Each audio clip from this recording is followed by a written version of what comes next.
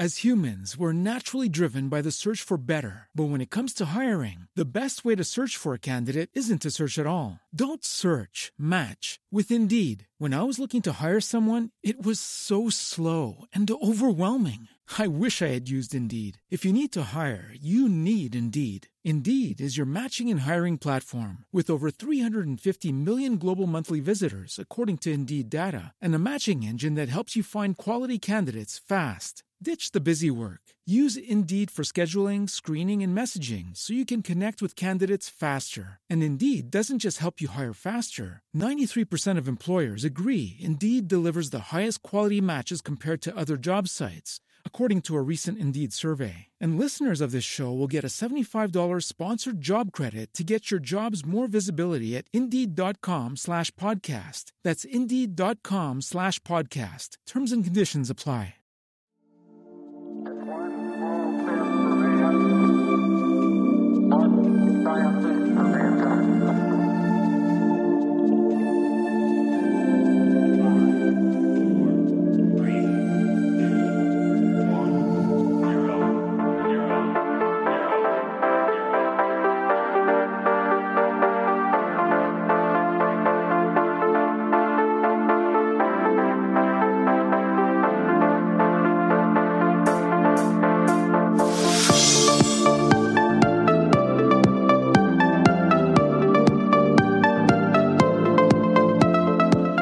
Hello, listeners, and welcome to Ohio Mysteries. This is our 10-minute mystery edition, a little slice of intrigue in the middle of your week. I'm your co-host, Steve Yoder, and with me is our storyteller and journalist, Paula Schleiss. Hi, everybody. Steve, for 85 years, few people questioned the story of the little pioneer girl, Mary Campbell, who was kidnapped by an Indian chief who was mourning a dead grandchild. Do you know the story of Mary Campbell? I do not know the story, but I've heard of Mary Campbell. Mary Campbell, all right. Well, as many books over the years have recounted, legend has it that she spent 5 years of captivity living in a rocky alcove in what we now call Gorge Metro Park in Cuyahoga Falls, and that she was the first white child to step foot in the Western Reserve. And for 85 years, a bronze plaque at the cave confirmed all this. And who would question something committed to bronze, Exactly, right. Yeah. Is that bronze? Is that still there? I'm not sure if it's been removed yet, but at this very moment, Summit County Metro Parks, which owns Mary Campbell Cave, is currently in the process of renaming the feature Old Maid's Kitchen. Oh, why is that? Well, that's the subject of tonight's story, and how something we long accepted as fact is really a mystery. So let me tell you the story of little Mary Campbell as we try to separate fact from fiction. The year is 1758, give or take a year. The United States isn't even a country yet. European colonies are expanding, and they're pushing Native Americans farther and farther west, the Wild West at this time being Ohio and Pennsylvania. And as the Indians migrate, they are bumping up against other tribes and settlers who are also moving west. This is also a time when tribes are dwindling in size. Over the last century or so, war and disease has really taken its toll, and one way a tribe can survive is to kidnap white children and adopt them into their families.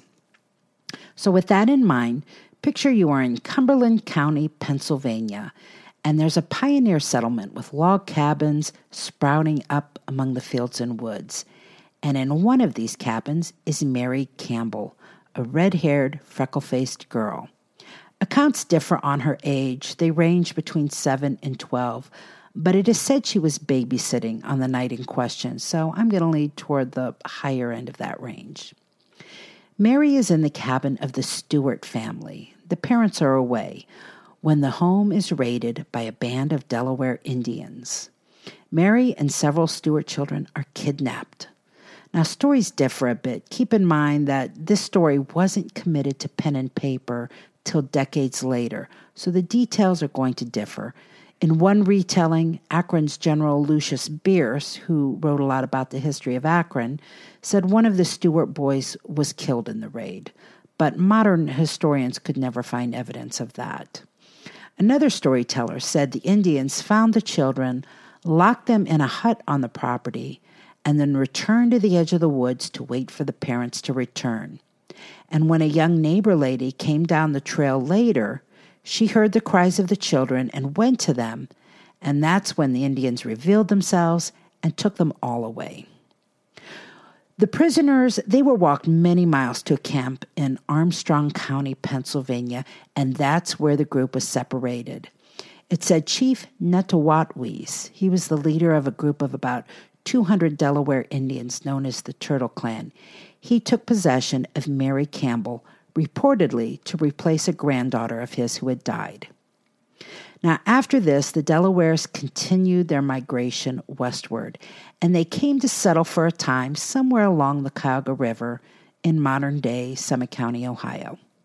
And there, as legend has it, Mary and other women and children of the tribe lived in a cave while their men worked on building a new village. The cave that history points to isn't a cave. It's really just a natural rock shelter beneath a huge rock overhang. It's about 120 feet wide, and it extends about 50 feet into the sandstone and shell opening that surrounds the bluff. And in 1759, this area was a thick wilderness featuring a raging Cuyahoga River that had not yet been dammed and was still dotted by a series of splendid little waterfalls.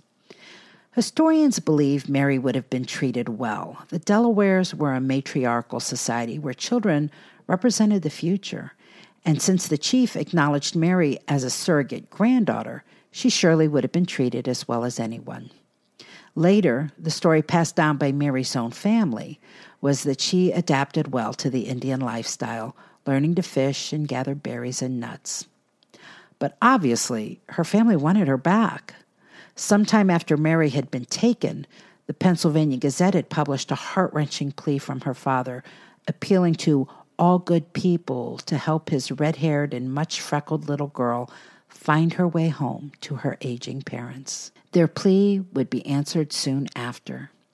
Mary had been with the Indians some 5 or 6 years when, in 1764, a British Army officer named Colonel Henry Bouquet came to the rescue. This is like Dances with Wolves stuff. It is. Now, Bouquet, he's got an interesting history. A year earlier, Fort Pitt, that's Pittsburgh, was under siege by Indians who were angry that the British were not honoring their treaties. Bouquet was sent in to save the fort, and he did. But he also earned his place in infamy when he helped conceive a plan whereby blankets infected with smallpox were given to Native American emissaries as gifts. It's like biological warfare. It is. It is. As a matter of fact, it's unknown how much of the epidemic that followed can be traced specifically to that effort. But there are estimates that over the next few years, more than 500,000 Indians died of smallpox. Oh, man. Anyway, Bouquet was made commander of Fort Pitt, and he was told to stick around there and continue terrorizing the Indians. And in the fall of 1764, he led a force of 1,500 militiamen and British soldiers into the Ohio country, all the way to the Tuscarawas River. Seeing this show of force, a delegation of Shawnees, Senecas, and Delawares came to Bouquet asking for peace. And that's when Bouquet gave them an ultimatum. One account used this direct quote, "I give you 12 days from this date to deliver into my hands all the prisoners in your possession without any exception, Englishmen, Frenchmen, women, children, whether adopted into your tribes, married, or living amongst you under any denomination and pretense whatsoever, together with all Negroes, and you are to furnish the said prisoners with clothing, provisions, and horses to carry them to Fort Pitt. When you have fully complied with these conditions, you shall then know on what terms you may obtain the peace you sue for." So Bouquet then moved his army to present-day Coshocton and set up camp to wait. He chose this area because it was the heart of tribal lands in the Ohio country, and if the natives refused to cooperate, he was in a perfect position to strike.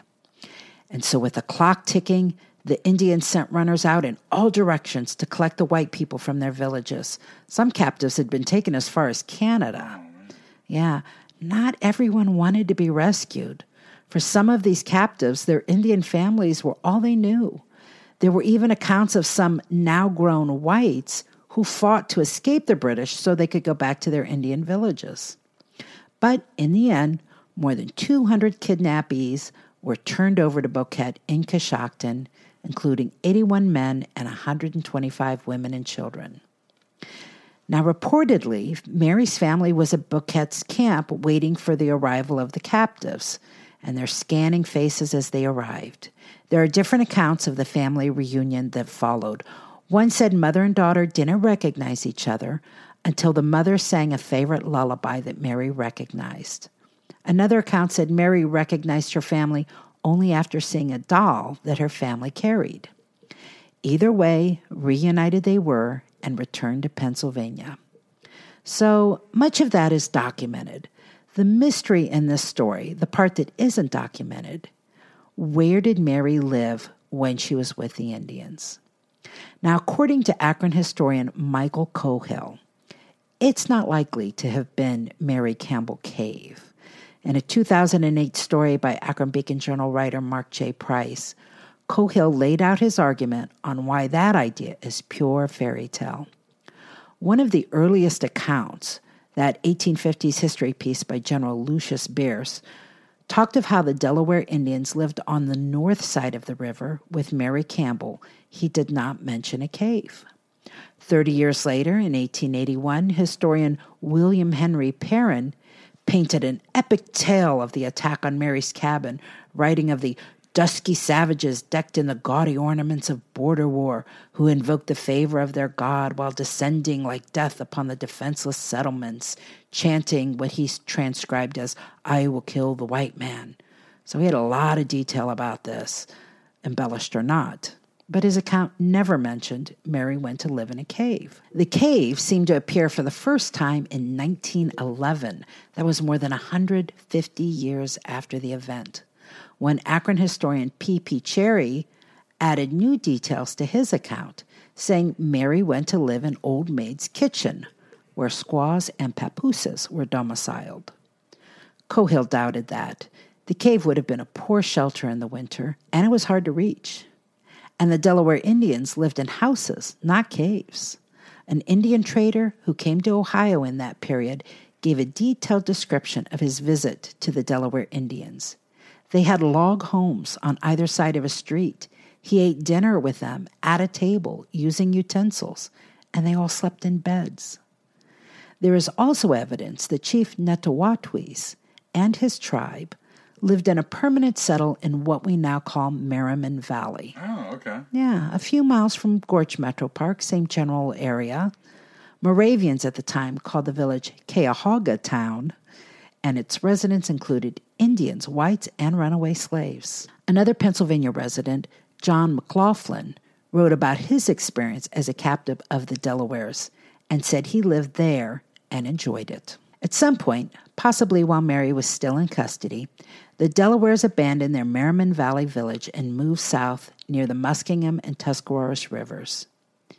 Now, in English, Chief Netawatwis, his name meant newcomer, and the place where they relocated would come to be called Newcomer's Town. That's cool. Yeah. In Mary Campbell's family, the lore passed down is that she lived in this village near Muskingum for most of her captivity. Now, Mary was about 17 years old when she was reunited with her family in 1764. 6 years later, she married a man named Joseph Wilford, and they had 5 sons and 2 daughters.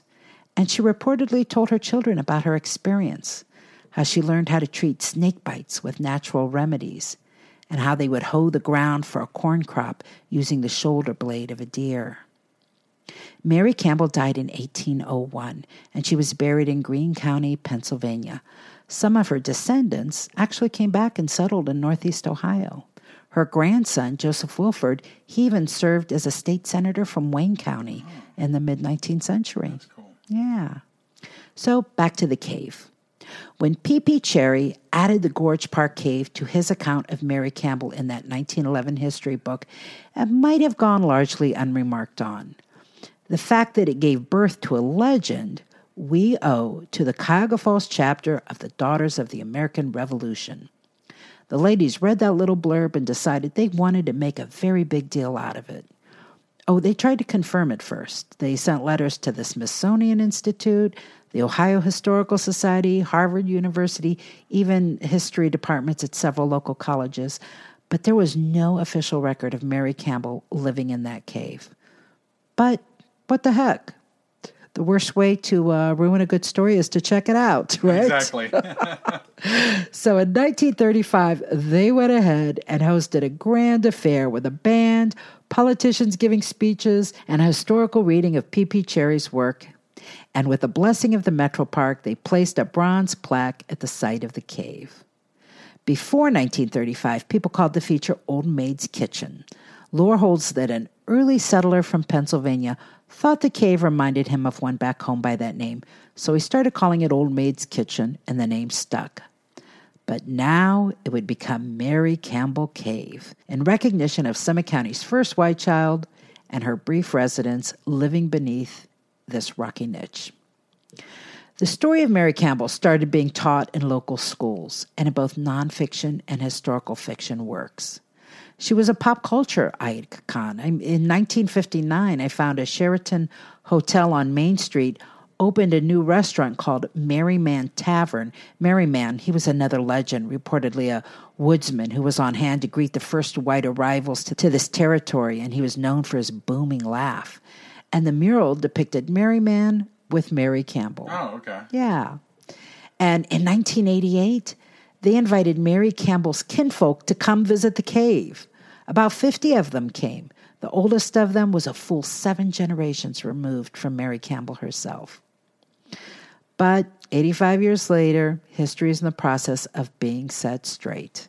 In recent years, Summit Metro Parks is trying to undo what generations of Summit County children were taught as fact, replacing the name Mary Campbell Cave with Old Maid's Kitchen on trail maps, signage, and on their website.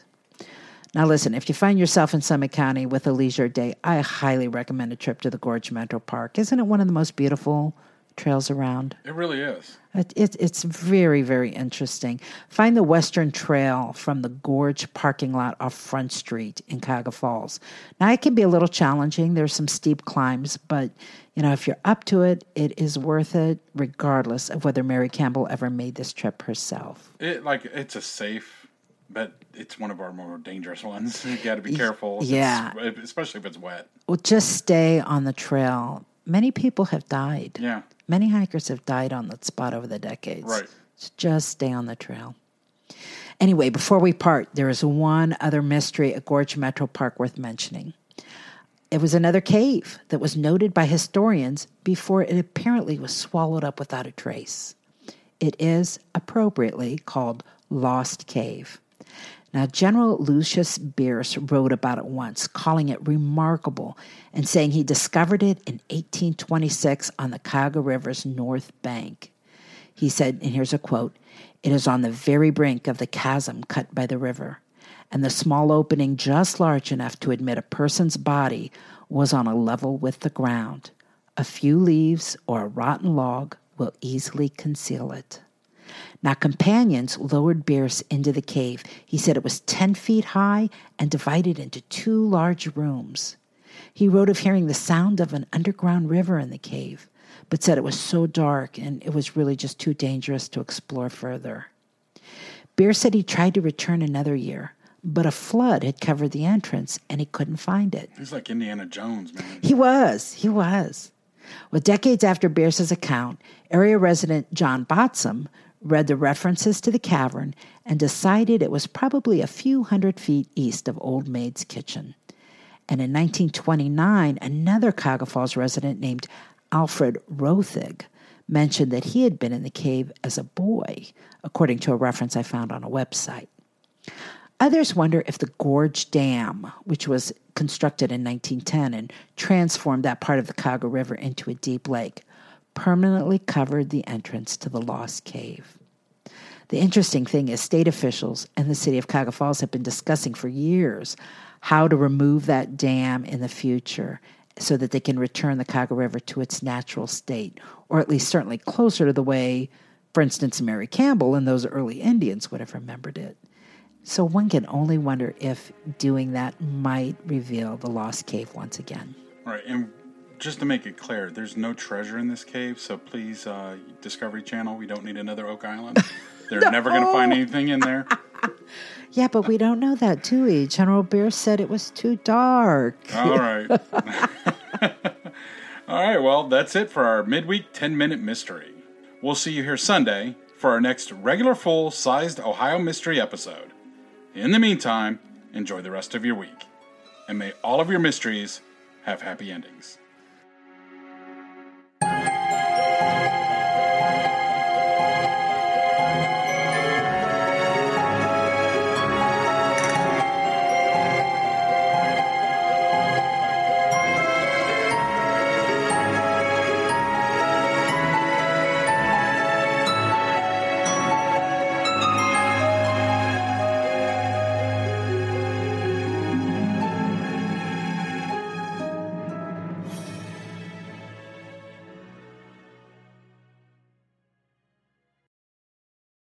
You know how to book flights and hotels. All you're missing is a tool to plan the travel experiences you'll have once you arrive. That's why you need Viator. Book guided tours, excursions, and more in one place. There are over 300,000 travel experiences to choose from, so you can find something for everyone. And Viator offers free cancellation and 24/7 customer support for worry-free travel. Download the Viator app now and use code Viator10 for 10% off your first booking in the app. Find travel experiences for you. Do more with Viator.